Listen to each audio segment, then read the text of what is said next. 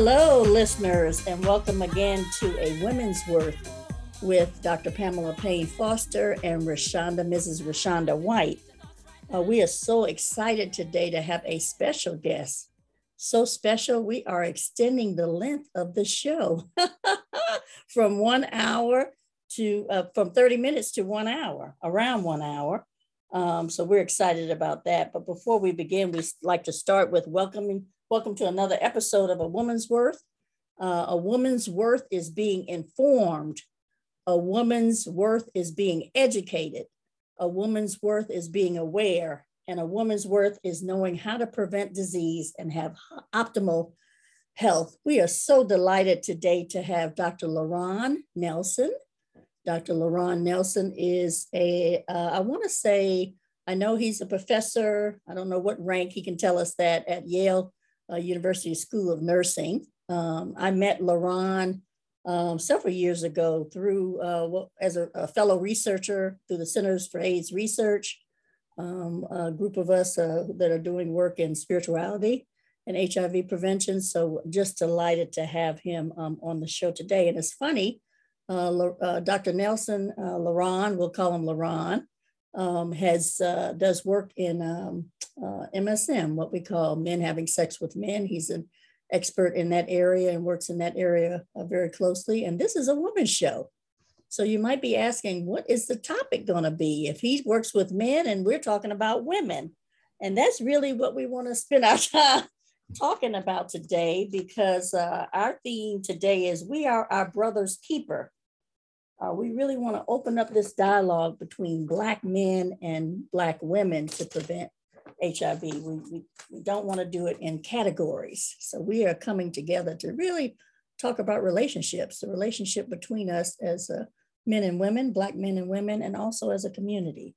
So we're just delighted. Thank you so much, LaRon, for being with us here today. Thank you. It's my pleasure. Sure. So thank you. Welcome. I wanted to start with a quote that you gave us, because that's really what got us thinking about what can we talk about along this line. And you said we need to have more open and loving, kind dialogue between Black women and Black men who have sex with other guys, and it can help us increase women's access to information about PrEP and treatment, HIV prevention. So I'm starting with that quotes to give us some ideas about where we're going with this. Mm-hmm. But before we do that, tell us a little bit about who you are and what your journey's been. Awesome. Well, thank you, Rashonda and Pamela, for the opportunity to be on this show today. It's an honor. So I am the Independence Foundation Associate Professor of Nursing and Public Health at Yale. So that's both in the School of Nursing and the School of Public Health. But I'm also an Associate Dean in charge of Global Affairs and Planetary Health, which is literally like it sounds, in charge of helping to make sure we can ensure the health of Earth. And it's not a small task. So I just want to add that you're not just any old professor. You got an endowed professorship, because it sounds like it from the title of your ranking. And then not only are you doing your work within nursing and public health, but you also have additional responsibilities outside of that for global health. So I love that. That sort of sets the context for who you are. Keep going. Thank you. Yeah, it's true. I'm a nurse. I identify very much as a nurse. I'm a family nurse practitioner. And I started my work in public health. I'm a Southerner. I'm from Savannah, Georgia. Yay. I was born and raised there. My mother's from Savannah, so that's our other connection. Oh, yeah. I knew I could feel something. And I joined the military from there, from living in Savannah, was in the Navy. And then after 4 years in the Navy, I got some things happened, positive things, and I ended up in nursing school right out of the military. And so I've been doing that ever since.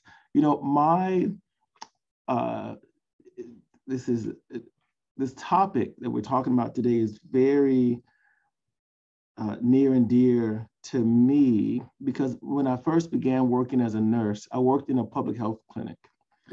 And what city was that, LaRon? This was Rochester, New York. Okay. Monroe County, New York, Western New York, about 50 miles east of Buffalo, New York. And so I was a nurse in that clinic, and we saw a lot of Black women. a lot of Black girls actually. So this was a clinic where people come to get screened for HIV, for STIs, for pregnancy. And so I would see, we were seeing a lot of women.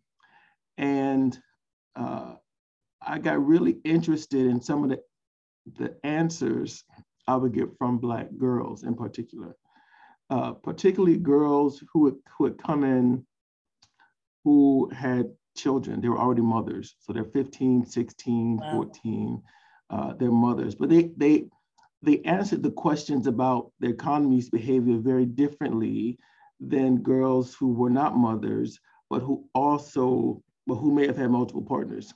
So the girls who were mothers would tell me that they use condoms all the time or most of the time, except when it was the father of their child. And I didn't understand that. But I heard it once, I heard it twice, I heard it 10 times. And I kept hearing it, and I was puzzled by that. One, because I never lived life as a teenage girl or mom, and yet these women were coming in to me for care about a part of this experience that I could not understand. But I knew it wasn't random because so many girls said the exact same phrase, the same thing. So that's how I got started in research. I was trying to figure out how do I better serve the folks who are coming to me for care, which meant I need to understand what was influencing these very particular behaviors among this particular group of women, mostly Black women, some Latinas, some white women, but we saw mostly Black and brown folks. So that's how I got started into research. I applied for my first NIH grant to try to figure out what was driving women, young Black women, to exhibit different sexual behaviors depending on whether or not the male was the father of the child or not. Right? So I did that. Interesting. Very interesting. We want to know what the answer was. Well, it ties in. So this was a grant. I'm on the edge of my seat saying, well, what's the answer? Because you know what? I haven't really experienced that. Have you, Rashonda? Well, I'm interested because, my research that I did at UAB School of Nursing, and we did some research, particularly around teen girls in that same age group. Particularly, we did one research project, we did 12 to 14. And the other project we did 15 to 17. And so some of the questions we were, asking them kind of similar to, they may have the knowledge that, HIV, some of them knew the knowledge, knew the risk factors, but they still engaged in unprotected sex. And so we wanted to know why. Why did they still doing that? But LaRon said, I'm interested in what LaRon has to say. Can we tie that? Yeah. Right. But it's interesting what LaRon said, not unprotected sex altogether, certain particular partners. That's interesting. Yeah, yes. And that's why I'm ready to hear what you all found. Well, the short answer was it's complicated. Yes. But we found that the women, so I use the term women, but these were young girls, and most of them did not have very sort of sophisticated, well-developed communication strategies about how to negotiate this relationship with this guy. Some of them it was the first time they'd ever had sex, maybe soon after meeting this guy. So they didn't even really have other reference points for this guy's interest other than they knew he was interested in sex. But it turns out most of the girls had kind of psychologically moved on. They had sort of given up on this idea that they were going to have this life together. Some of them even had other boyfriends or other partners, but they were very concerned about if they were to refuse sex or not. If they were to refuse sex with the father of their child, that it might have implications for the relationship between the father and the child. Wow. So they weren't even worried about the relationship between them and the father. That wasn't of interest. They were trying to figure out ways to keep a connection between the child and the father. The problem let me ask you this, LaRon. Did the fathers say they didn't want to have use sex, or they didn't even bring it up as an issue? These are such good questions. So it's like that book that you might have heard about called like Men Are From Mars and Women Are From Venus or something like that. I mean, they're not, but they might as well be, because when we talk to fathers, they said, well, we have sex, but because when we go over there, that's what is on the table. And so I'm not going to refuse. But it was the same thing. They weren't as interested in having a sexual relationship with the mother. They wanted to have a relationship with the child. But neither one of them had sophisticated strategies to talk about that they can have this relationship together that's centered on the child and doesn't necessarily have to involve romantic sexual attraction if that's not what they want.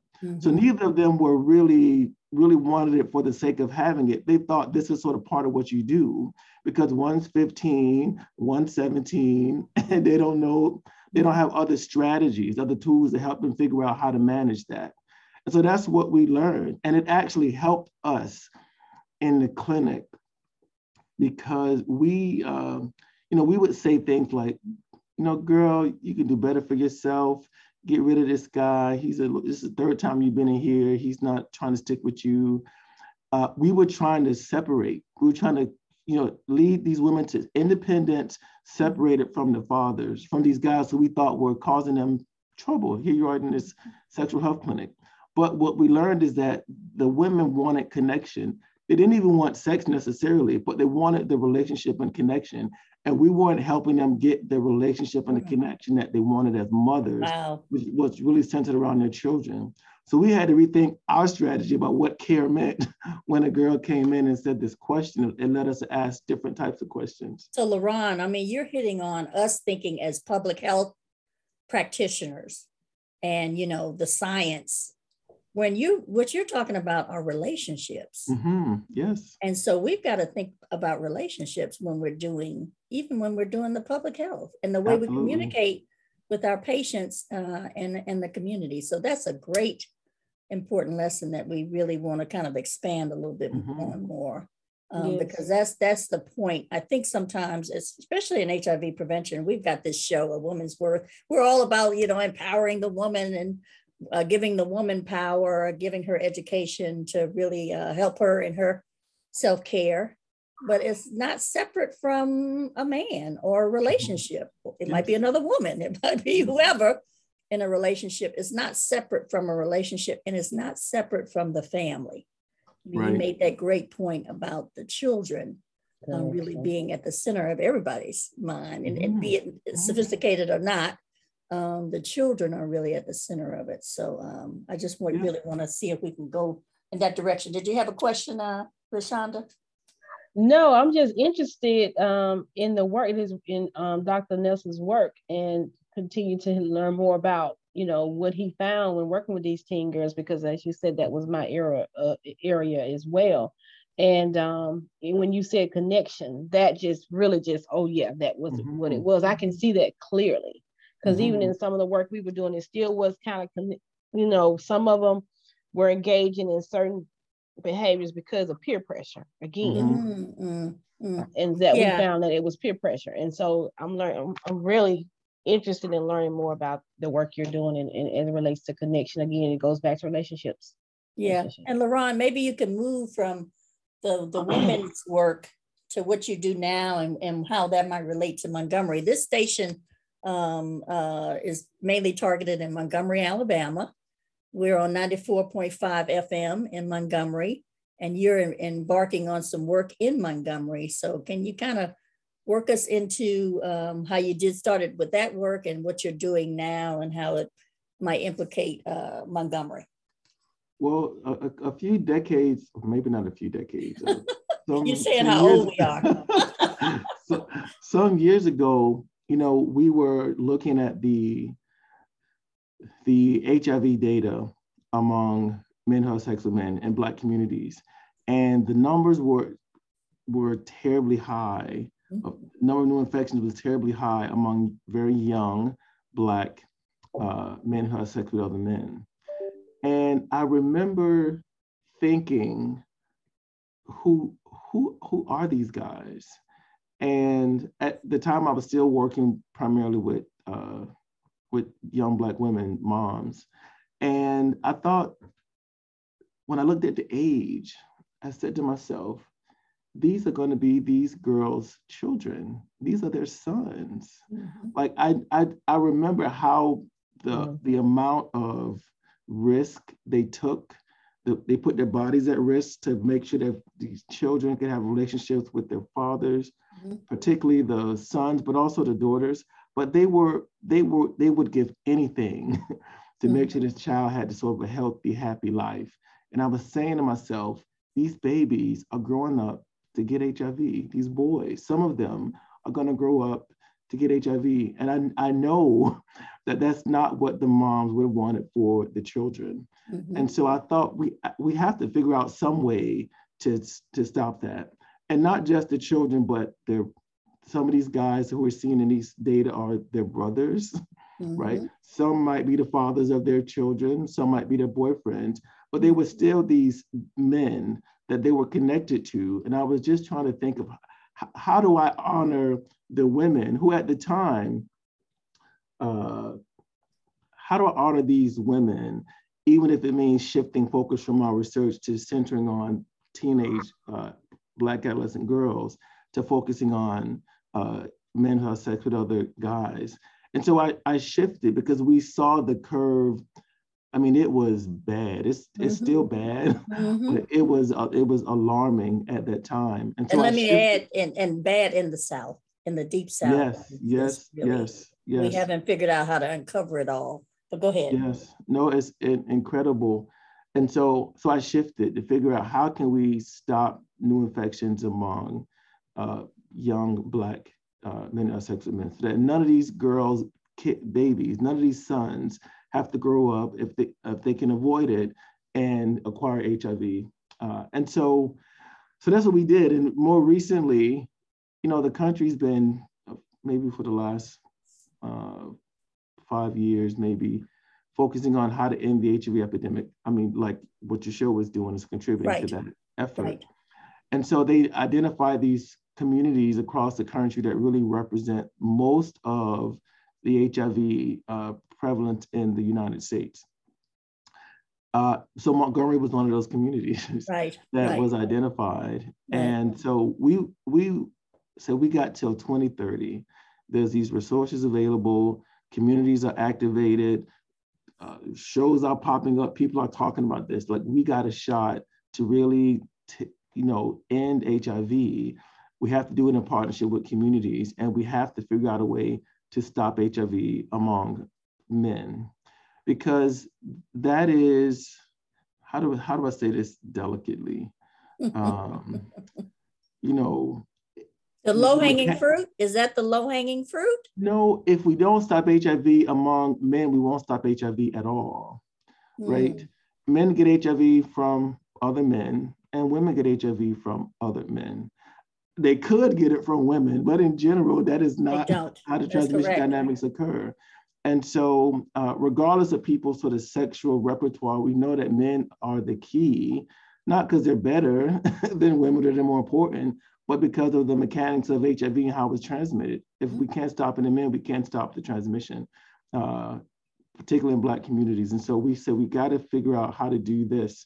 And because the rates were so high among men who have sex with other men, we said we have to zero in on this population for all the reasons that I discussed, that women's well-being is sort of tied up into the well-being of their family members, their brothers, their sons, their fathers, their uncles, but also preventing transmission among in men will also prevent onward transmission to women, because that's primarily what how women are acquiring HIV is through sexual contact with men. Also. So that's why we decided this is an approach that brings in everybody. It is targeting a particular group because we know that's how we can break that transmission chain. I love the thing you said, LaRon, about women in the community their mothers. Mm-hmm. So some of the clients that you may see now are the sons of those women. They're the brothers of. Mm-hmm. They're the their brothers, their sons, relatives. Mm-hmm. They're part. We're all connected. Yeah. I mean, it sort of reminds me of we all know someone who's been to prison, right? Yes. We all in our community, we all know somebody who we've got family members. I've had a brother who's been in federal prison. Mm-hmm. I've had a brother who's had drug addiction. Mm-hmm. So it's not just his issue, it's my issue, Yes. it's my mother's issue, it's my sister's issue, Mm-hmm. it's everybody in the family. So that connectiveness, I think, is what you're really bringing home on how we have to keep it all, and not in a vacuum, but to keep it all connected together so we really understand the social parts of it, the connectiveness parts of it. And that's what really makes it so complex. I love when you said earlier, not so simple, not a simple answer. No. But the connection is real. I mean, the connection is real. It's real. That's why I think the approach, the sort of traditional approach that we've taken for so long has not worked. I think we work from a model that's sort of white and Eurocentric and sort of zeroes in on linear, very linear. Yes. Yeah, yes. And it's not how our communities are organized. It's not how we think. It's not how we relate. And so we have to have a different way of doing it if it's going to work for us.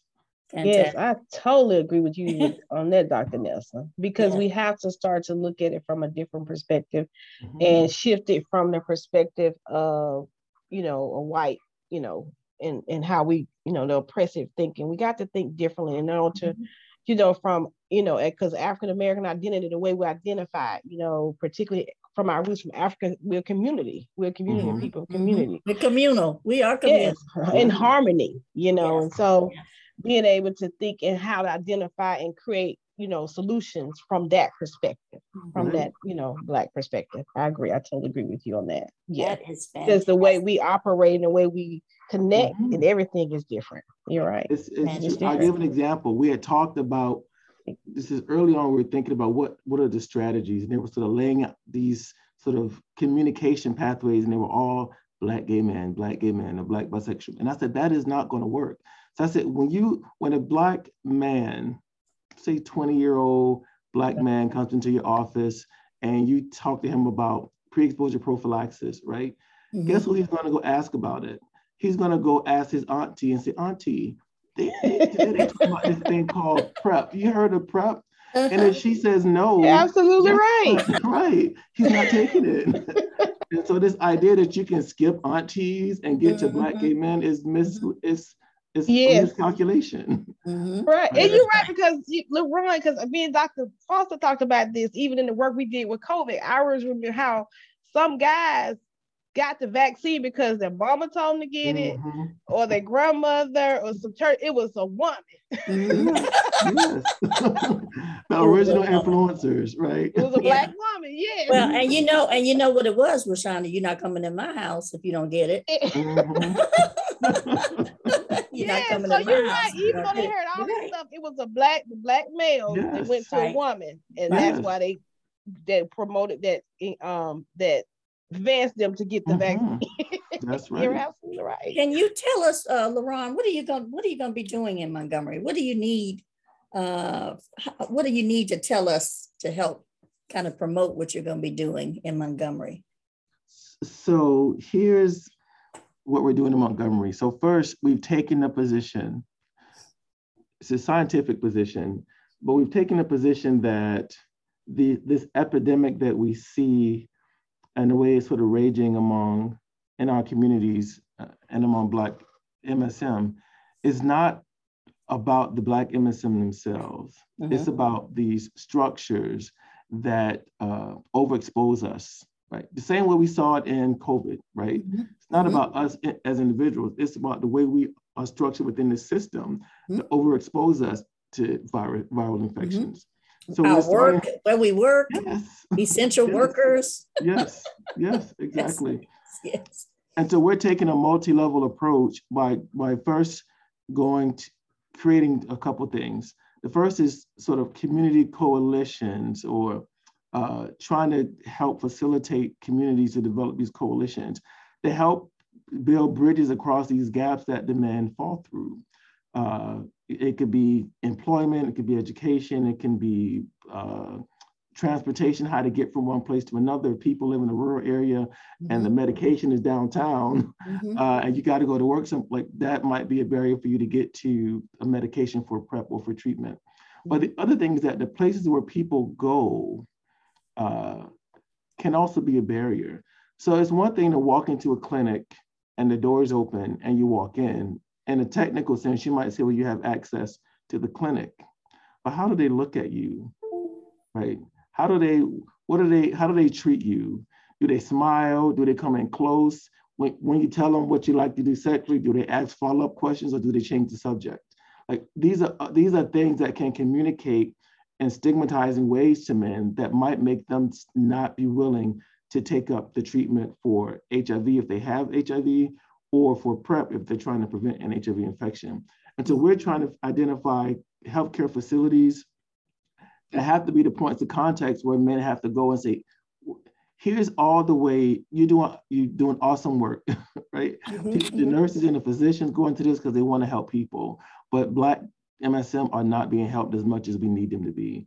And let's think with you about what it is that you might be doing that you might not even realize is undermining the quality of care, when you might think that it's helping or improving the quality of care. So we want to create better access points and better receptivity to the men to be able to come into the clinic and to be themselves. Some providers, if you ask them, how many Black gay men or MSM do you have in your practice? They might tell you 0, right? One, because they probably they may not ask the question, right?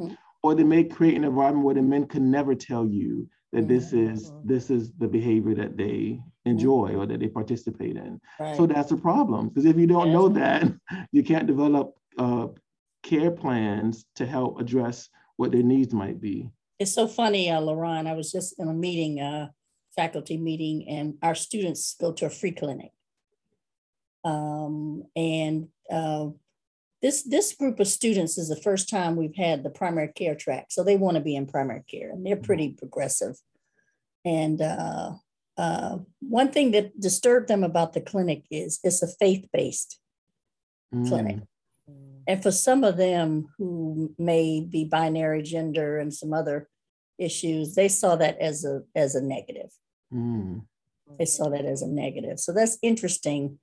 Even something that's not intentional on the part of the clinic, but they could have something that says we welcome everybody. Yes, right, exactly. In the student's mind, it was that faith-based, they're anti-LGBTQ plus, right? And there's nothing up that says we welcome every race or in sexual orientation. I mean, even just something as simple as that means it's inclusive. But and getting clinics to understand that and really kind of be, yes. So that's interesting. You should say that. And I did another project of doing LGBTQ plus training, a clinic up in Walker County. Rashonda knows Walker County. We would call that a sundown county. If you Black, you better get your butt out of there before sundown. Historically and now. Even now.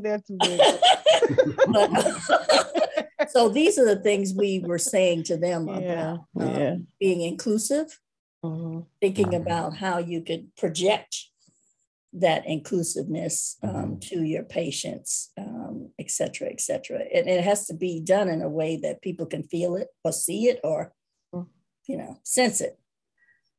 And Pam, as we talk about Montgomery and also other counties in Alabama, we know that this is the Bible Belt.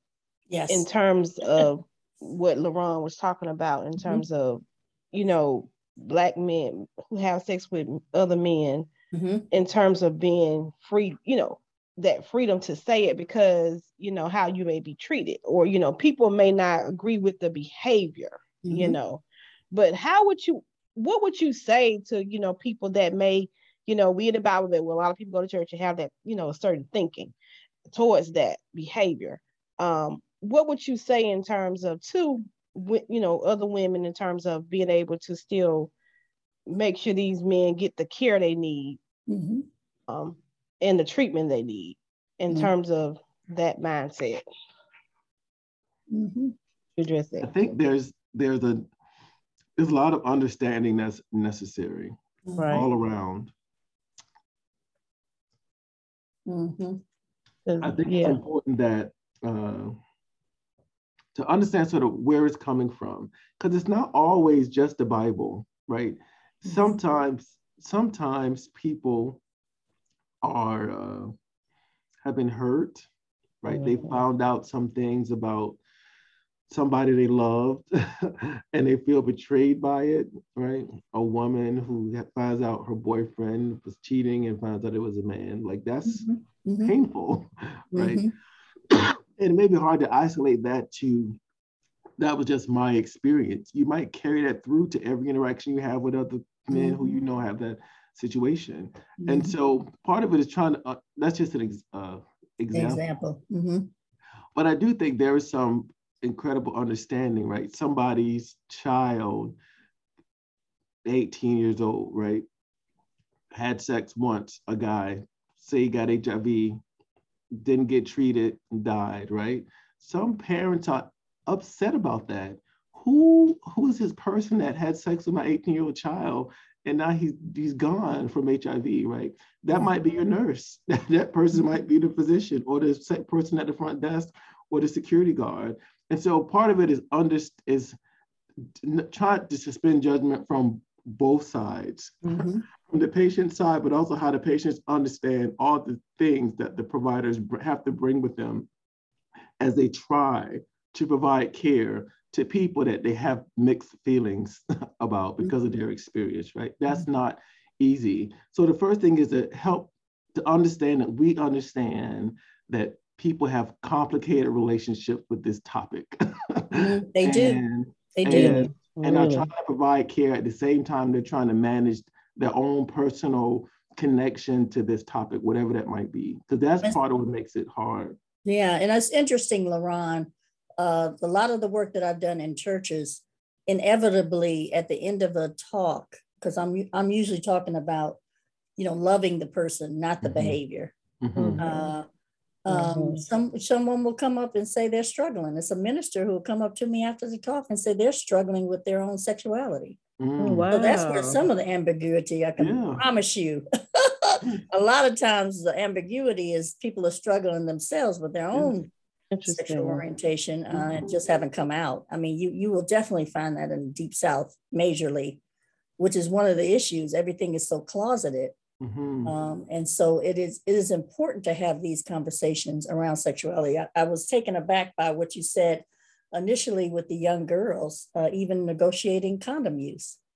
It's because we don't talk about sexuality and those issues as a part of sexual health, right? You have a right to, say, I won't have sex unless you use a condom. The male uses a condom or vice versa. Right. Those conversations. So we definitely have to open up that conversation a lot more. Rashonda worked on a project with us in one of the counties where we talked about us. We did an assessment of just sex education in general. Our young people are not really getting what they need around just the information, but just opening up about sexuality in general. They're not as homophobic, I believe. No, they're not. Not that Gen Zers and millennials. We just did. I had Project Faith where we did an intervention with church leaders, pastors, and church leaders, and we just did a focus group with some young people. They were like, stigma. They didn't see the stigma with LGBTQ plus. They don't have that same. No, because the Gen Zers, they even go to the pride. Yes. So they didn't. We were a little surprised. They were like stigma, HIV stigma. What's that? But they didn't know about the disparities. So there's still a lot more work we have to do around the HIV. They knew nothing about PrEP. There's still a lot more work to do around the HIV education, but the stigma so much was not a barrier for them, which was kind of interesting. These were all high school Yeah. And you're absolutely right, Pam. Those Gen Zers and millennials, no, they don't. That stigma, that homo is told because they just free. They'll go support the pride and all of that. Yeah. And it's becoming a little bit more open. You know, I don't know, LaRon, if you've seen the political ads here in Alabama, there's a gay, I think it's not even a high school, it's an after school kind of place for LGBTQ plus youth to congregate. And then there's a clinic connected with 1917. But some of the politicians highlighted it in the runoffs we just had, the primaries we just had, because I mean, for them, it's just negative. But the young people, they're not, that's not their issue. Right. No, it's not. Yeah. Well, healthcare providers, one of the things that I think can help is, stigma is, in some ways, is very normalized. Like that you don't even know you're doing it. Right. Certain things you say, it doesn't even occur to you that somebody would be bothered by it, because everybody says it and nobody says anything about it. And so that can still be a barrier for people. So one of the things that we've done is sort of capitalize on the fact that we think people who work in healthcare facilities want to provide good care. They want people to get better. And that doesn't matter to them if they're, the background. Like if somebody comes in, this is a terrible, terrible graphic example, but if somebody came into emergency room, there was an accident and somebody got hit and the other person was, say, driving drunk, right? They would want to take care of both people. They would want to, regardless of what circumstance led you to be here, the concern was, we want both these people to live and to thrive. And the consequences that happen beyond what you did before you got here, or somebody else, that's their issue. Take care of, right? You're supposed to give equal care. I'm supposed to get you, get you right. That's right. And so we think that's true for most providers, even in Montgomery, is that they want to get people the best care. But I don't think they realize, I think it's important to help them understand where they might be missing the mark. And I think people want to know where they're missing the mark because they want to correct it. And I think people are surprised at some of the things that they point out. So we do this simulated patient who comes in. It's not a surprise patient, but they just go through a regular visit. They come to your clinic, they check in, whatever. And then at the end, they say, hey, okay, I'm coming out of character. I'm actually not Carlos, I'm LaRon. And thank you for my visit today. Let me tell you what I experienced when I came here. To your point, Pam, like, I identify as gay and I came and I looked around for some sign that I would be safe here. Something that said, you're welcome, or we don't discriminate. I didn't see anything. So I was scared the entire visit because I didn't see anything that made me feel like I could be okay in this place. I kept telling you this one thing and you would not respond to it, which told me you were not interested in that. Or there were some things I told you that I was upset about something and this had happened to me and you comforted me. You said some things that really, really helped me feel that I was going to be okay. In the back of my mind, I was contemplating whether I was going to commit suicide, but something that you said really sort of anchored me and had me thinking about what I might do next. Maybe I should contact my pastor and talk to him about these sort of negative thoughts that I thought about taking my life. But it provides that feedback to people who work in healthcare facilities so that they can see they went through a great visit. They were doing things they normally do. They didn't talk nasty to anybody. They didn't have a negative thought about anybody. And yet, here's the patient telling you, here's all the things that made this a very bad visit for me. And or the unconscious bias. The unconscious, right? But it gives them a chance to sort of see it in a setting that's supportive. It's not critiquing them. It's not shaming or embarrassing them. It's saying, listen, I realized you were trying to give me the best care you wanted. This is how I felt going through this clinic. And here's what you could have done differently that would have really made me engage, follow my treatment plan, and keep my next appointment. Because at the end of this appointment, I'm thinking about how do I get out of this chair as fast as possible and how do I never come back to this place.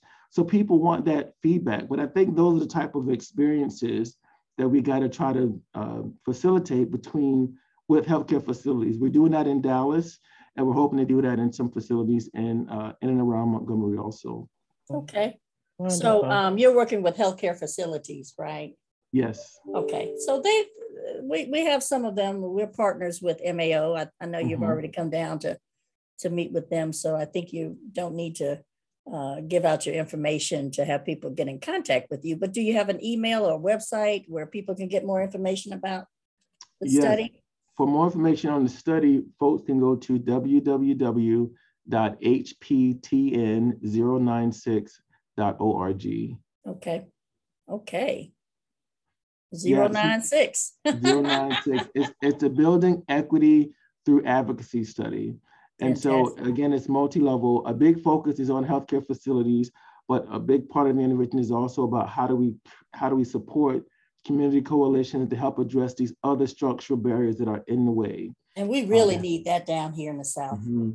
The community coalitions. Me and Rashonda were just talking about, we used to have consumer advocacy groups, but I think the funding might have gone away. The health department used to do that statewide, but it has not been as strong as it could be, probably like some other places like cities like New York and San Francisco and other places. The South, we really need to build the infrastructure around the consumer advocacy. Definitely. Yeah, it was very strong at one point. Yeah, it was strong, but it just kind of waxed and waned. And we just have to keep that going. That's really important. If we're going to end the epidemic, we can't do it without those consumers, those who are affected. So story and talking, openly about their status. I mean, now we find it difficult to get people to come out and talk openly about their status in public. In the past, we didn't have issues with that. Now we're finding it, a big problem. Yeah. I see we're close to time. I heard you kind of talk a little bit about lessons learned from COVID. We've learned so many lessons from COVID, but I don't know if you have just a ending statement or something you want to leave with our listeners. Well, I will say this, we thought very seriously about HB 10096 as a study and what it would mean to do this in the South. And we try to be very intentional about being based in the communities where we're doing the work. And so I had a chance to visit Montgomery. I'll be back soon. I'll be there a lot. But this really is not about sort of us coming from the outside to do something for Montgomery. It really is about— That's good. Yeah. But it was about how do we secure resources and get them to the people who can do what they need to get done in Montgomery and in Dallas and in these other places. Because we think that the community has the answers, right? We started by talking about connections and all the ways that we sort of think about each other and work together and relate to one another. And so we want to invest in community to say, the relationships that are necessary to address this.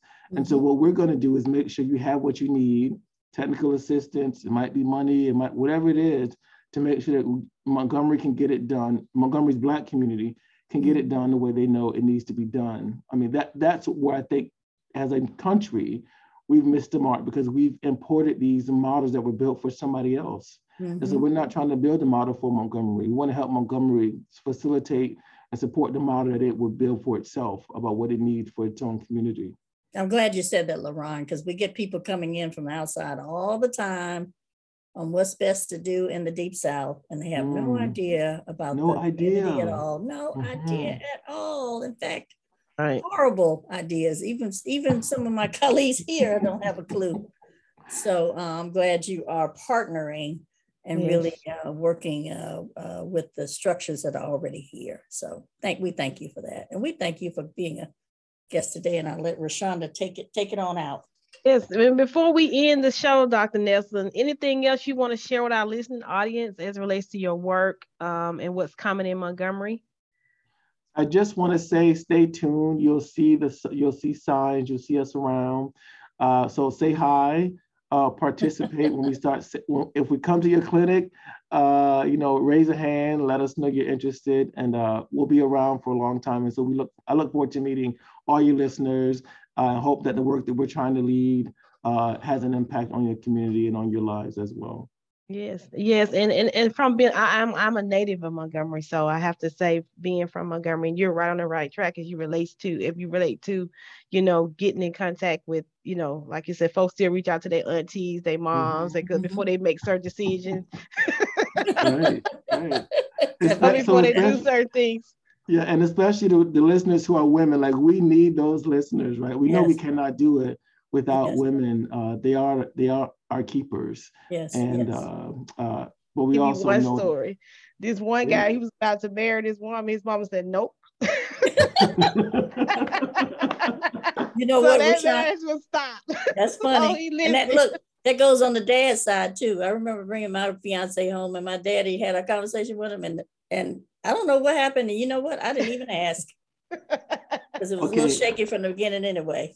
I know we're out of time. I will say I'll take 1 minute to say this. Okay, sure, go ahead. So, one of the things that was that we found among what really would destroy the relationship between the mother and the father of the child, there was very little that could destroy it, but it was this idea. It was this what they call it, claiming, right? Mm-hmm. It was the paternal grandmother had the power to claim the child or not claim the child. And it wasn't a sort of formal ritual, mm-hmm. but if the paternal grandmother said, and no matter what the son said, didn't matter. If the paternal grandmother did not claim the child, it was this unforgivable act. It was almost like being in exile forever.